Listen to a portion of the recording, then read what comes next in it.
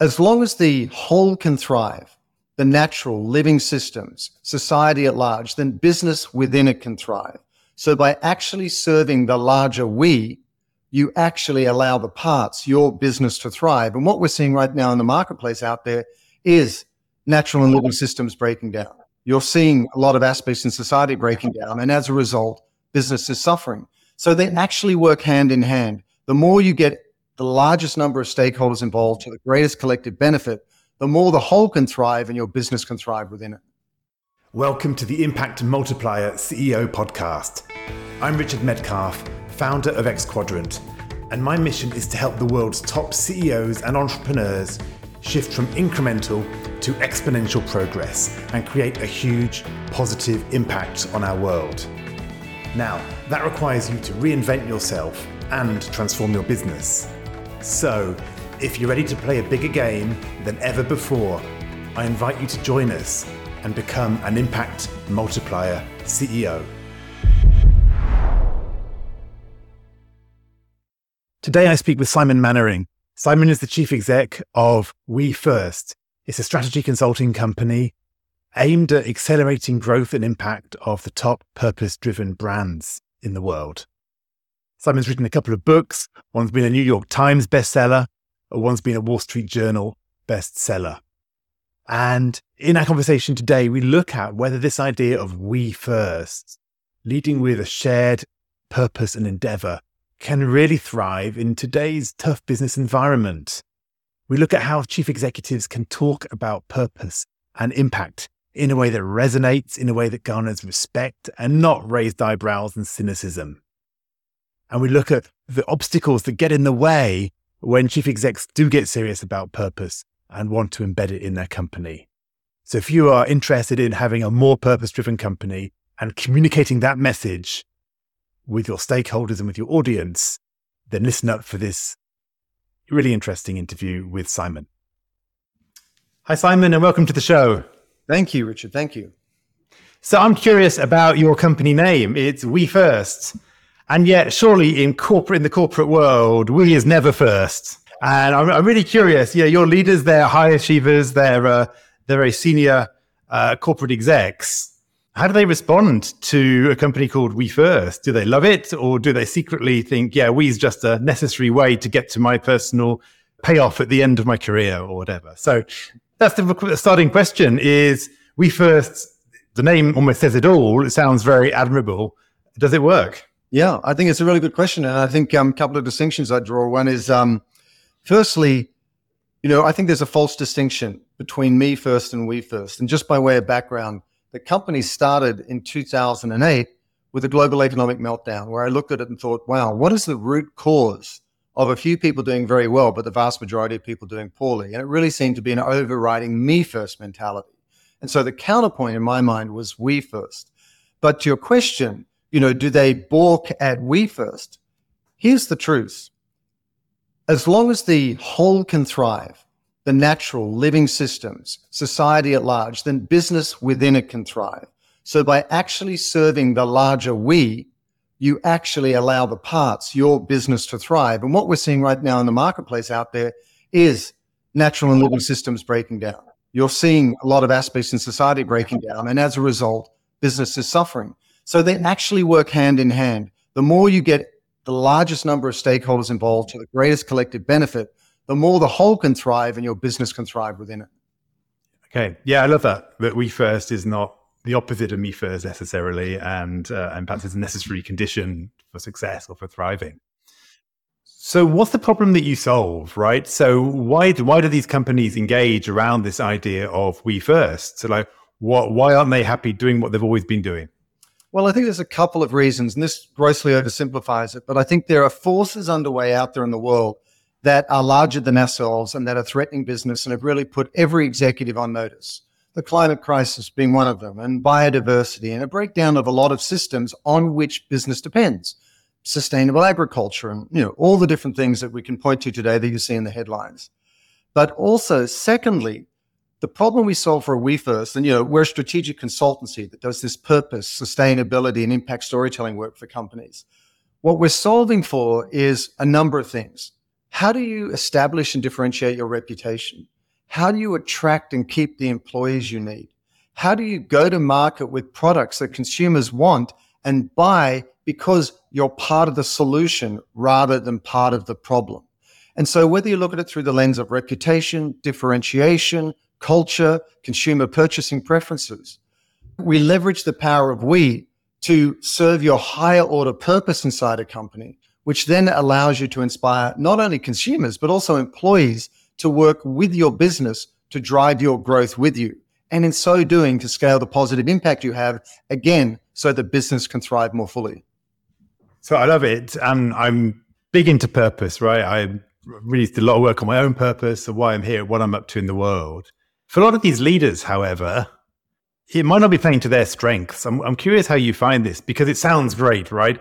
But there's always a risk, a sacrifice, change, right? A change, what got you there might not got you to the next place. You perhaps built your successful career by focusing on the results this quarter, by just making things happen, etc. And so if you're coming in asking them to really think about this broader picture, that feels like quite a stretch perhaps for leaders. It might take them into uncomfortable areas. Yeah, how do you find, do you find that they embrace this? They kind of want it, but they also don't want it. Yeah. What's the inner journey that you think these people are going through? I think there's a sliding scale. It'd be naive to think it was any other way. At one extreme, you've got people who say, CEOs, executives, C-suite, who say, it's the right thing to do. They're thinking generationally. They're thinking about their kids. They're thinking not just as a CEO or executive, but as a father, uncle, mother. They're thinking of their future, the future generations. At the other extreme, you've got those who begrudgingly realize they've got to do something different. And why? Because of the regulatory pressure. Look at CSDR, the regulations in in Europe, and what's coming here in the US. And they realize that the market forces are increasingly rewarding those companies that are very clear and defensible about the role they're playing in the world. So they're looking upstream at their suppliers. They're treating their people more responsibly. They're taking more responsible products to market. So, there is a sliding scale between those who want to do it and also those who begrudgingly do it, for sure. And what's the mistake that most companies are making in this area? Because, clearly, if there is some kind of general consensus that either I want to do it or I need to do it, why aren't more companies doing it, right? And why do they need extra help to do that? What are the mistakes you see? A couple of mistakes. One is, firstly, if you are doing good in the world, you talk about it in a self-directed way. And the challenge with that is it ends on falling on deaf ears, whether it's to consumers or whether it's to your employees, because ultimately you're talking about yourself. And the way we in our work at WeFirst, when we work with clients, is to make sure that they position themselves as the celebrant, not celebrity of their stakeholder community, which means they're really celebrating their suppliers, celebrating their employees, celebrating their customers and consumers. And that way you create very different messaging and content. And also people are much more interested in it because it's about them and they share it much more readily. The other bigger mistake, which is really top of mind, is that they do it disingenuously. There's a lot of greenwashing, cause washing, local washing, purpose washing, on it goes, where, a company might come in and just get a PR firm to do a nice messaging story around them, or they might get their ad agency to put some sort of image campaign out there in the world, but they're not really changing at a core foundational level. And that's where you get exposed today. It's not only media activism, consumer activism, there's employee activism. And also the other thing I'd say, Richard, is this. The reason companies are doing it and the C-suite are doing it is because you always have to follow the money. And the money, the investor class, Wall Street, publicly traded companies are now looking very, very hard at whether a company is set up for long-term success in terms of its impact on the environment and the people that make that company possible. So the market forces are there for the first time. And that's really kind of why there's been such a big shift in the last few years. Yeah, I love that comment around being the celebrant and not the celebration, I think you said. Oh, the celebrity, yeah. Celebrity, there we go. Yeah, not the celebrity. Because, it's just a great way of actually taking yourself out of the spotlight. Exactly. You walk into a party and somebody is talking about themselves all night. No one listens after a while. They switch off, they're self-absorbed and so on. But if you actually you walk to an event and you're interested in the other person and you're kind of putting the spotlight on them, you get a very different reaction. It's just human nature. Yeah. Yeah, exactly. As I often say to my clients, right? Be interested, not interesting. Same thing. It's so easy to want to be interesting and feel we need to prove ourselves and remind people why we're an important part to why we're at the party in the first place, right? But that's the counterproductive approach. Got it. So okay, so the market forces are kind of happening. There's this kind of need. So where would you start? So if you're a leader and you know these things are happening, and you know that you're going to have to change in some way, what would you recommend they start to look at or think about? How would you kind of make sense of all of this? Well, I'll get quite specific. I mean, typically, whether you're a high growth company or a publicly traded company or an enterprise, when we start working with them, there's one of 5 problems. They don't know their role in the world. They've never defined it. They're a legacy brand and they've never had to. They might have an old mission statement, but they don't really have a clearly defined purpose. Secondly, they're doing a lot of things, good things out there, philanthropy, CSR, some D&I, but they don't know how to connect the dots. They don't know that unifying narrative that holds it all together. Or thirdly, they're a purpose leader. Like we've worked with Tom's and Timberland and Allbirds and, these companies that people look to as purpose leaders, but everyone is piling into the space. They're using the same language and they get lost in the mix. But then the fourth and fifth would be your company culture is suffering, especially after the Great Resignation and quiet quitting. That glue that makes your company sticky is suffering. And then finally, if you are doing something well, whether it's, ESG commitments or whether it's, your commitments to the SDGs, the Sustainable Development Goals, or you've got a good CSR program and you're not getting credit for it, how do you unlock business value from the good that you're doing? So that's the problems that we typically come up against. And then to answer your question, where do you start? Really, at its core, you have to define your role in the world in a way that's going to rally all stakeholders around it. Unless there is something higher than yourself that people are going to be committed to, you're not going to inspire them to engage and build your business with you. And that starts by defining their purpose. We have a process for taking them through that. So, Simon, what's your higher purpose? Like, I'm sure you've got this for your business or for yourself. Where do you turn when you to even inspire yourself about what you're doing, remind yourself why you're doing this? Yeah, I mean, when I sat back years ago, I started the company 13 years ago, I was very kind of confused as to what the root problem of business was and why it was showing up in a way that really disturbed me so much that I wanted to, start my own company and get involved.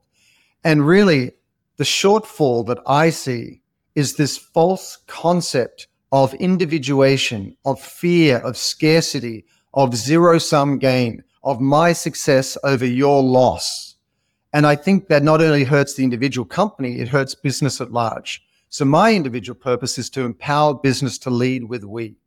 Not just because more people benefit, but because business benefits by doing so and all the stakeholders within it. So it really is this primacy of leading with we as a mindset, as a behavior, as an aspiration. And when you're talking about leading with we, that, from what I really understand, that's really thinking about the stakeholder ecosystem. Is that another way of saying it?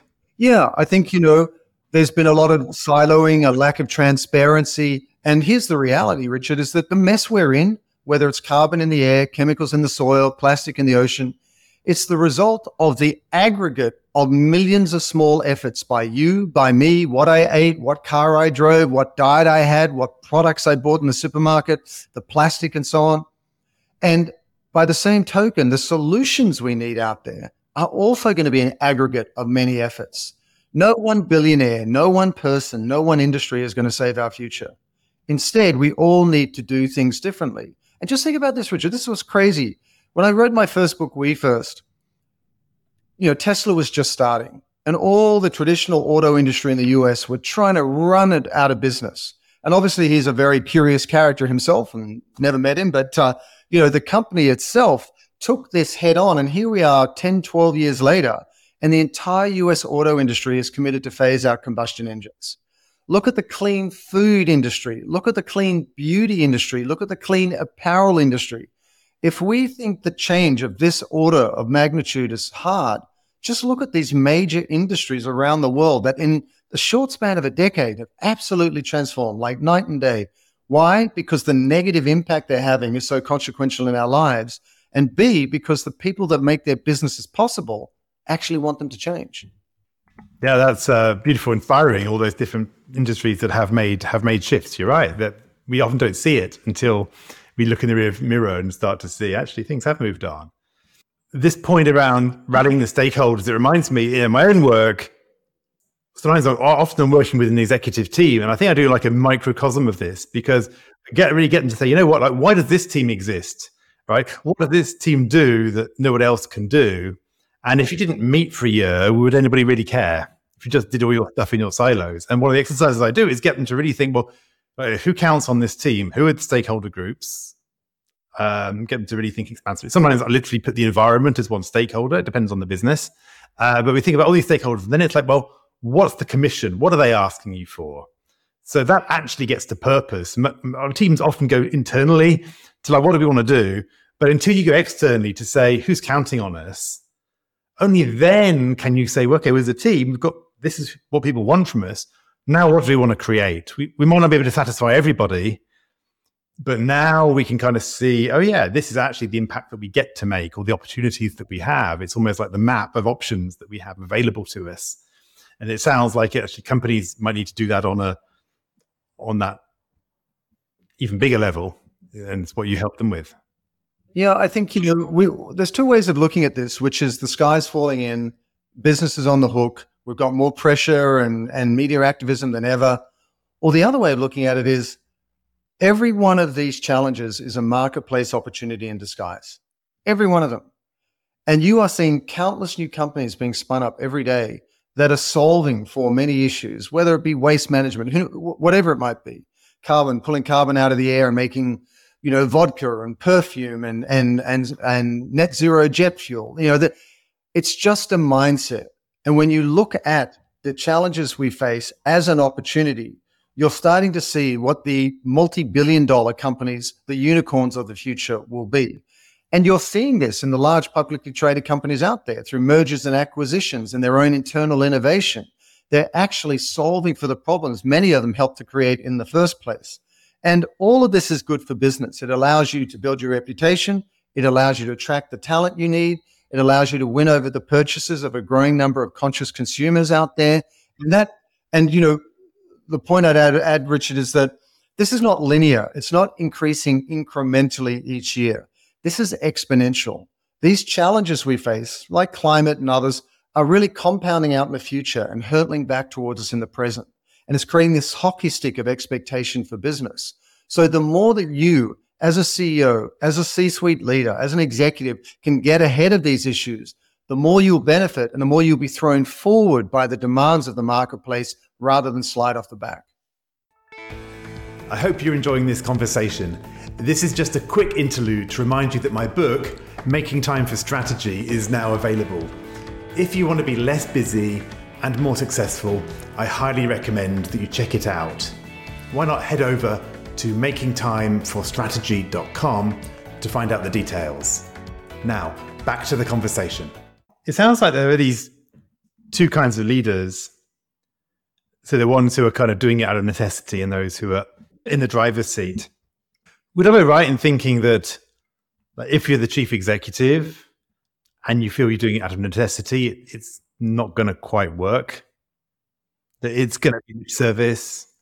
Yeah, there's always that risk. If you're sitting on the fence as to whether you're really committed, that level of commitment, consciously or not, gets transmitted to your executive leadership team, to your company at large, that hesitancy, because you probably show up well at certain times and not so well at other times. And I think, like in life, we were talking about the party before, the more self-assured you are in a room, the more clear-eyed about who you are and what you do and don't do and what you say and don't say, the more people can orientate themselves around you, the more they can know you better, the more they can trust what you say, the more they can buy your products. And so if you are sitting there on the fence and you're just paying lip service to it, you will come unstuck. And there are so many examples of, not only companies trying to take a position but doing it in a half-hearted way, but also companies trying to take a stand on an issue when there's a cultural flashpoint, whether it's same-sex marriage or whatever it might be. And when it comes out of the blue like that, people go, well, wait a second. We've never heard you talk about this before. And you can't play cultural whack-a-mole and just say, oh, this is an important issue today, and therefore we're going to put out throw up an ad out there about it, then you get a lot of pushback. So the more clear you are about who you are, and the more consistent you are in how you behave, the better you're understood in the marketplace and trusted. Yeah, that's a great point. I think that, but there's so many pools on CEOs now for comments on so many of these topics, which traditionally would never been seen as a business issue. And so I guess it's important to really choose wisely, right? About where are we going to actually, what do we really want to support here? And this is the work that we do with companies. Is you sit down and go, what is your purpose? What are your core values? When do you stand up, show up, and speak up, so that outright you know what to say, but also when there is a flashpoint out there. For example, the tragic murder of George Floyd here in the US some years ago, and all of these issues. It might be a climate emergency. It might be the fires in Maui, and people are talking about the climate crisis and so on. You have a point of view, because as we know from social media and the digital world that we live in and the mobile world, people expect a reaction really quickly. They expect, a CEO or some representative of a company to have a point of view. And it's not just consumers or the media. It's actually your employees. They're like, well, wait a second. What do we think about this? Where do we stand on this issue? And so they expect there's nowhere to hide as an executive anymore. You have to be really, really clear about these things. Yeah. This reminds me actually of one of my clients who's a CEO of a multi-billion-dollar company, and worked with him as he onboarded into the role, made some big transformations. It's all been going really well. Ups and downs, obviously, any transformation, but he's done a great job. And you had this one conversation where I remember he said, we had a conversation about his own purpose, and it really catalyzed something in him. He came back a couple of months later and said, this has been a transformational journey. I've actually really, for him, it was environment. He said, you know what, I've really been looking at this in more detail, because you made me think, I'm running a $2 billion company. I need to, this is my time perhaps, and what I want to do. And I'm really serious about the environment now. I've committed my family to being net zero. We're making big changes. I'm going to commit my company to net zero in a certain time frame. So we're working on that. And actually, I'm going to be part of changing the way my industry does this. I want to let's start working on that, how we do that. And it was really fascinating because he was on fire. This was a commitment, an internal commitment he'd really made. It wasn't because he felt he should do it. It was, but it wasn't because he felt he would get a whatever benefit from doing it. It was like, this is the right thing. This is what I'm going to take a stand for. And of course, he was so credible to his team, to peers in the industry, because that's what he stood for. It was really clear.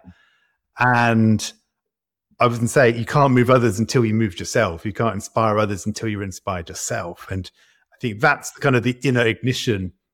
I would say, if you're going to take your company on this journey of purpose, it's like that is perhaps the deep work to be done, so that you feel you're doing it from that position of real, authentic commitment. Yeah, I have to say, I'm lucky enough to do a bunch of speaking in this area. And one of the things I've asked occasionally is, everyone who's in the audience, could you look at your phone? You're normally not supposed to look at your phone when you're, listening to someone talk. And take out their phone. And if you have a picture of some person in your life or family on the screensaver of your phone, please hold it up. Whether it's a daughter, sister, brother, uncle, friend, whatever it might be. And invariably, 70, 80% of the people hold up their phones. And then I asked a similar question in terms of your responsibility to those people that you've chosen to be on the cover of your phone, that thing you look at too many times a day. How would you do what you're doing differently to express your responsibility, your love, your concern for those people? And so when you look at the role that we have as a CEO, as an executive, inside a company through the lens of not just your hat as CEO, but your hat as stakeholder in the future, as family person, as someone who has everything changes.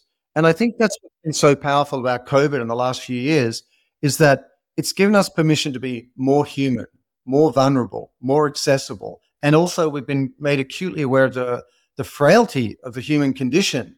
And also, obviously, we're very aware of the challenges to the planet, in which case, I think a lot of business leaders are really reassessing their role. And like with your client, they're really showing up in a very, very meaningful way. Yeah. There's lots of stuff in that that's I'm thinking about. So one is Well, actually, the second one is a personal one. I'll come back to that. The first is actually, I think it was somebody like G.K. Chesterton or somebody. They had a whole phrase about the definition of the madman. This is pretty 100 years ago. They wrote this, or something, or 50 years ago, over 50 years ago. And they basically said the difference between the madman and sane people is that the madman operates in a totally rational world. It all makes sense. It's all logical. It's just that the world is too small. So they don't see, like, they see the people looking at them and they get paranoid. They don't see all the people who are not looking at them and they're ignoring them, for example. Right? It's like in the narrow frame of reference that they're focusing on, they have a story that makes sense. It probably explains quite a lot of conspiracy theories as well. Right? When you start to zoom out, all sorts of other things become possible.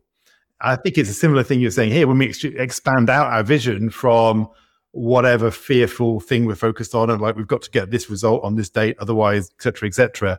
And that's all we think about. And we start to zoom out through time and through space, through our different relationships, take the bigger picture, things change. They do change. And I heard an expression the other day that struck me, which was someone said, so much of our lives, we're always looking outwards to go up instead of looking inwards to go deeper. And I think as leaders today, there's a lot of challenges that put us under a lot of stress. There's a lot of uncertainty. You don't know, every time you try and make a confident step one way or another, there's different, pressures on you. But I think as we dig deeper into who we are as leaders and how we want to show up in the world and how we can leverage our role at the helm of a company, you can suddenly start to have a lot of confidence about how you show up and what decisions you make. And this all comes back to this idea of leading with we. I mean, my great concern, Richard, is that we're not moving fast enough to fix our future. We were talking about our kids before. I've got a 24 and a 21-year-old daughter. I'm worried about their future. And, everything I read and a lot of the materials I see out there and the headlines you see every day talk about how we need to do things differently sooner rather than later. And that timeline is contracting, in which case, what are we going to do? How are we going to show up differently? And, leading with we is my articulation of how we can move further, faster to scale our response so we can meet these challenges with equal force. Yeah, I feel that when you talk. Thank you. I feel the passion in that. Yeah, because there are big challenges, and I think what you said is it's not just about going up; it's going down, going deep, and it's this tension. I think it's very much what I do. Actually, I'm working with leaders on their big goal. When I started my business, I thought, they just need more strategy and more support there.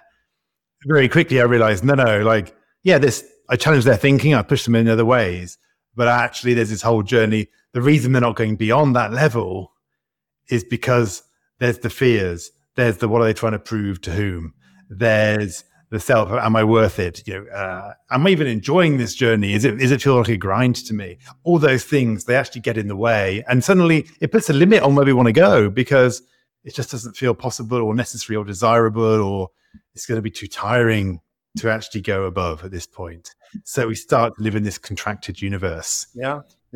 It is so interesting, the self-limiting beliefs that we have in a leadership capacity of any company, and I also think part of the power of leading with we is to actually break through that. You don't need to do it all yourself. This whole idea, the power of we, and then we're talking about your suppliers, we're talking about your employees, we're talking about your partners, we're talking about your customers. This is nothing theoretical here. We're talking about the meat and potatoes of your business. All of them can be a force multiplier for your business if you get really clear about the role you want that business to play, get very clear with how they can contribute to that, and then communicate with them effectively about how you're moving forward, the progress they're making, the contribution everybody's making. Then suddenly it becomes this force multiplier where you get synergies between those efforts and the results compound. And then it takes on a life of its own. And a lot of the work that we do, Richard, is about movement building inside organizations. Like, how do you get a company to become a movement? And what I just described is a big part of that. Yeah.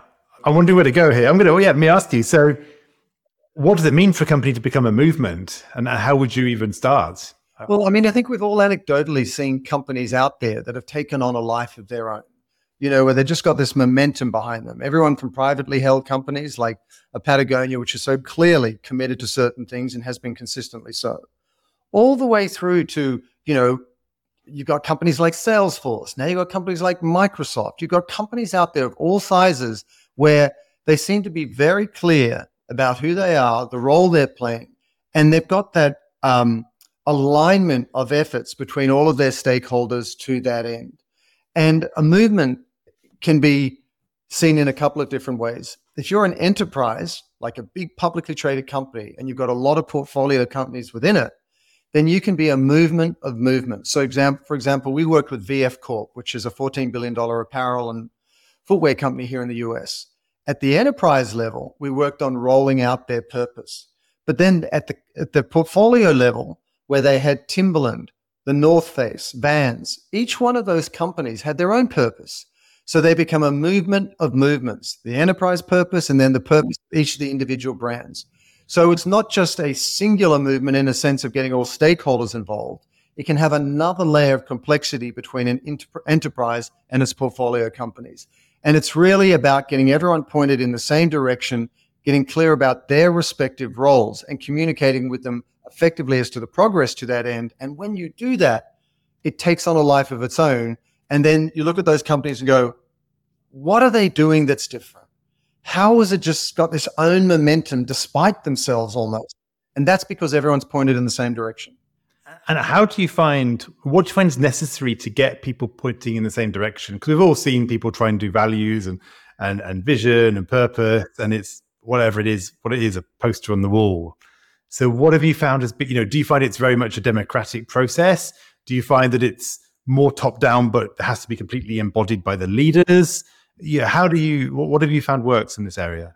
We've seen a lot that doesn't work over the 13 years that we've been doing this at We First. A couple of things, and these are all breakpoints, which mean it does or doesn't work. Do you mean it? Number one, at a leadership level, do you mean it? If it's just performative, as you say, and you're not really committed, it's not going to work out. Do you really mean it? That is the foundational question. Then secondly, are you approaching it with the same mindset that created the problem, which is, we in the leadership or management capacity are the ones who are going to fix it, and the employees just do their thing? Or is it a co-creative exercise? Have you set it up in a way where you go, we are going to leverage the power of we, where we've got this stated goal. Everyone has a shared responsibility to achieve it. They've all been given very clear directions as to the meaningfulness of their role within that larger goal, but also how to go about it. And then the third area, which really is to whether it works or not, is on the way through, are you creating an effective feedback loop for people? Because whether it's customers or consumers or employees, if you engage people in service of something larger than themselves, but you don't then recognize their efforts, show them the progress they're making, and keep that dialogue going with them, they may be interested for 1 month, 3 months after the latest all hands meeting and some executive announcement. But then that balloon slowly sinks to the ground and they won't believe you again because it wasn't. So they're just a few different ways to avoid. Yeah, I love it. Really helpful 3 breakpoints. Really great questions, hard questions to ask. Simon, I know that you're on this mission to create this We First culture across companies.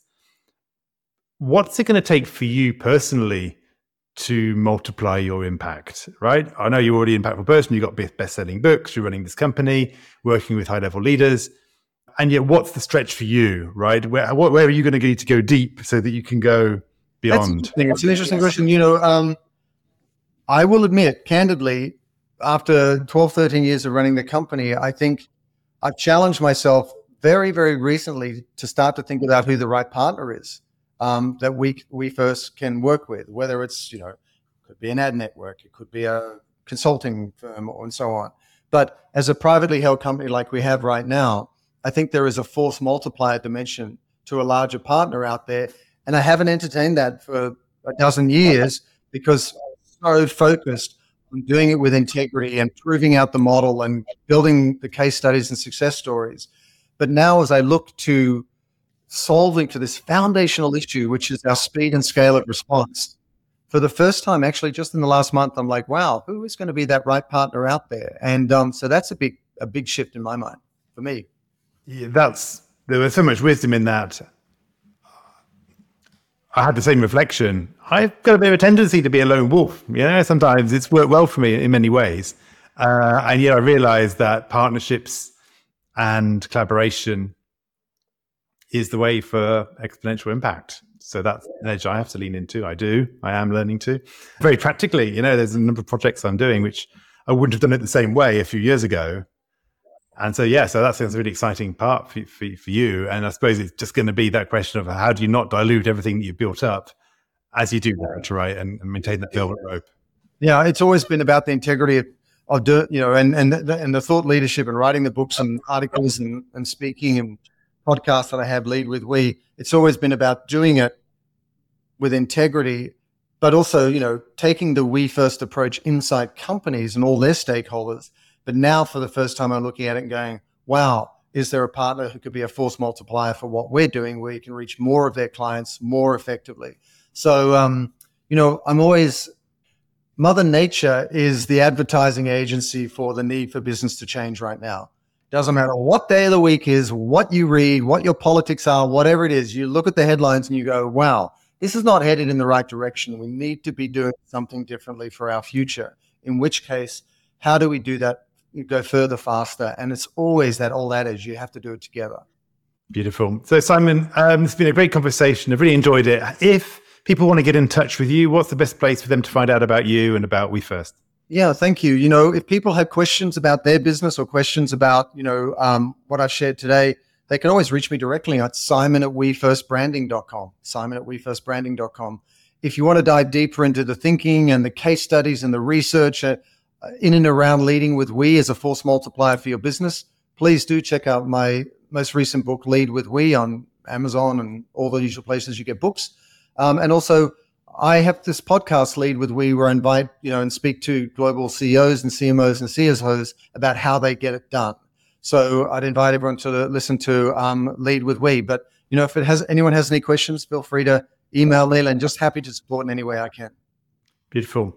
Simon, thanks so much. It's been a great conversation. I look forward to following you along as you continue your mission to create a We First culture in the world.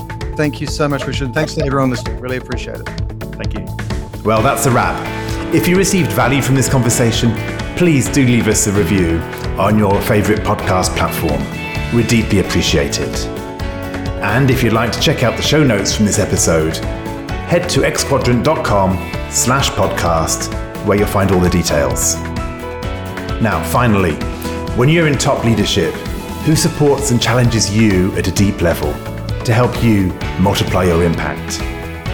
Discover more about the different ways we can support you at xquadrant.com.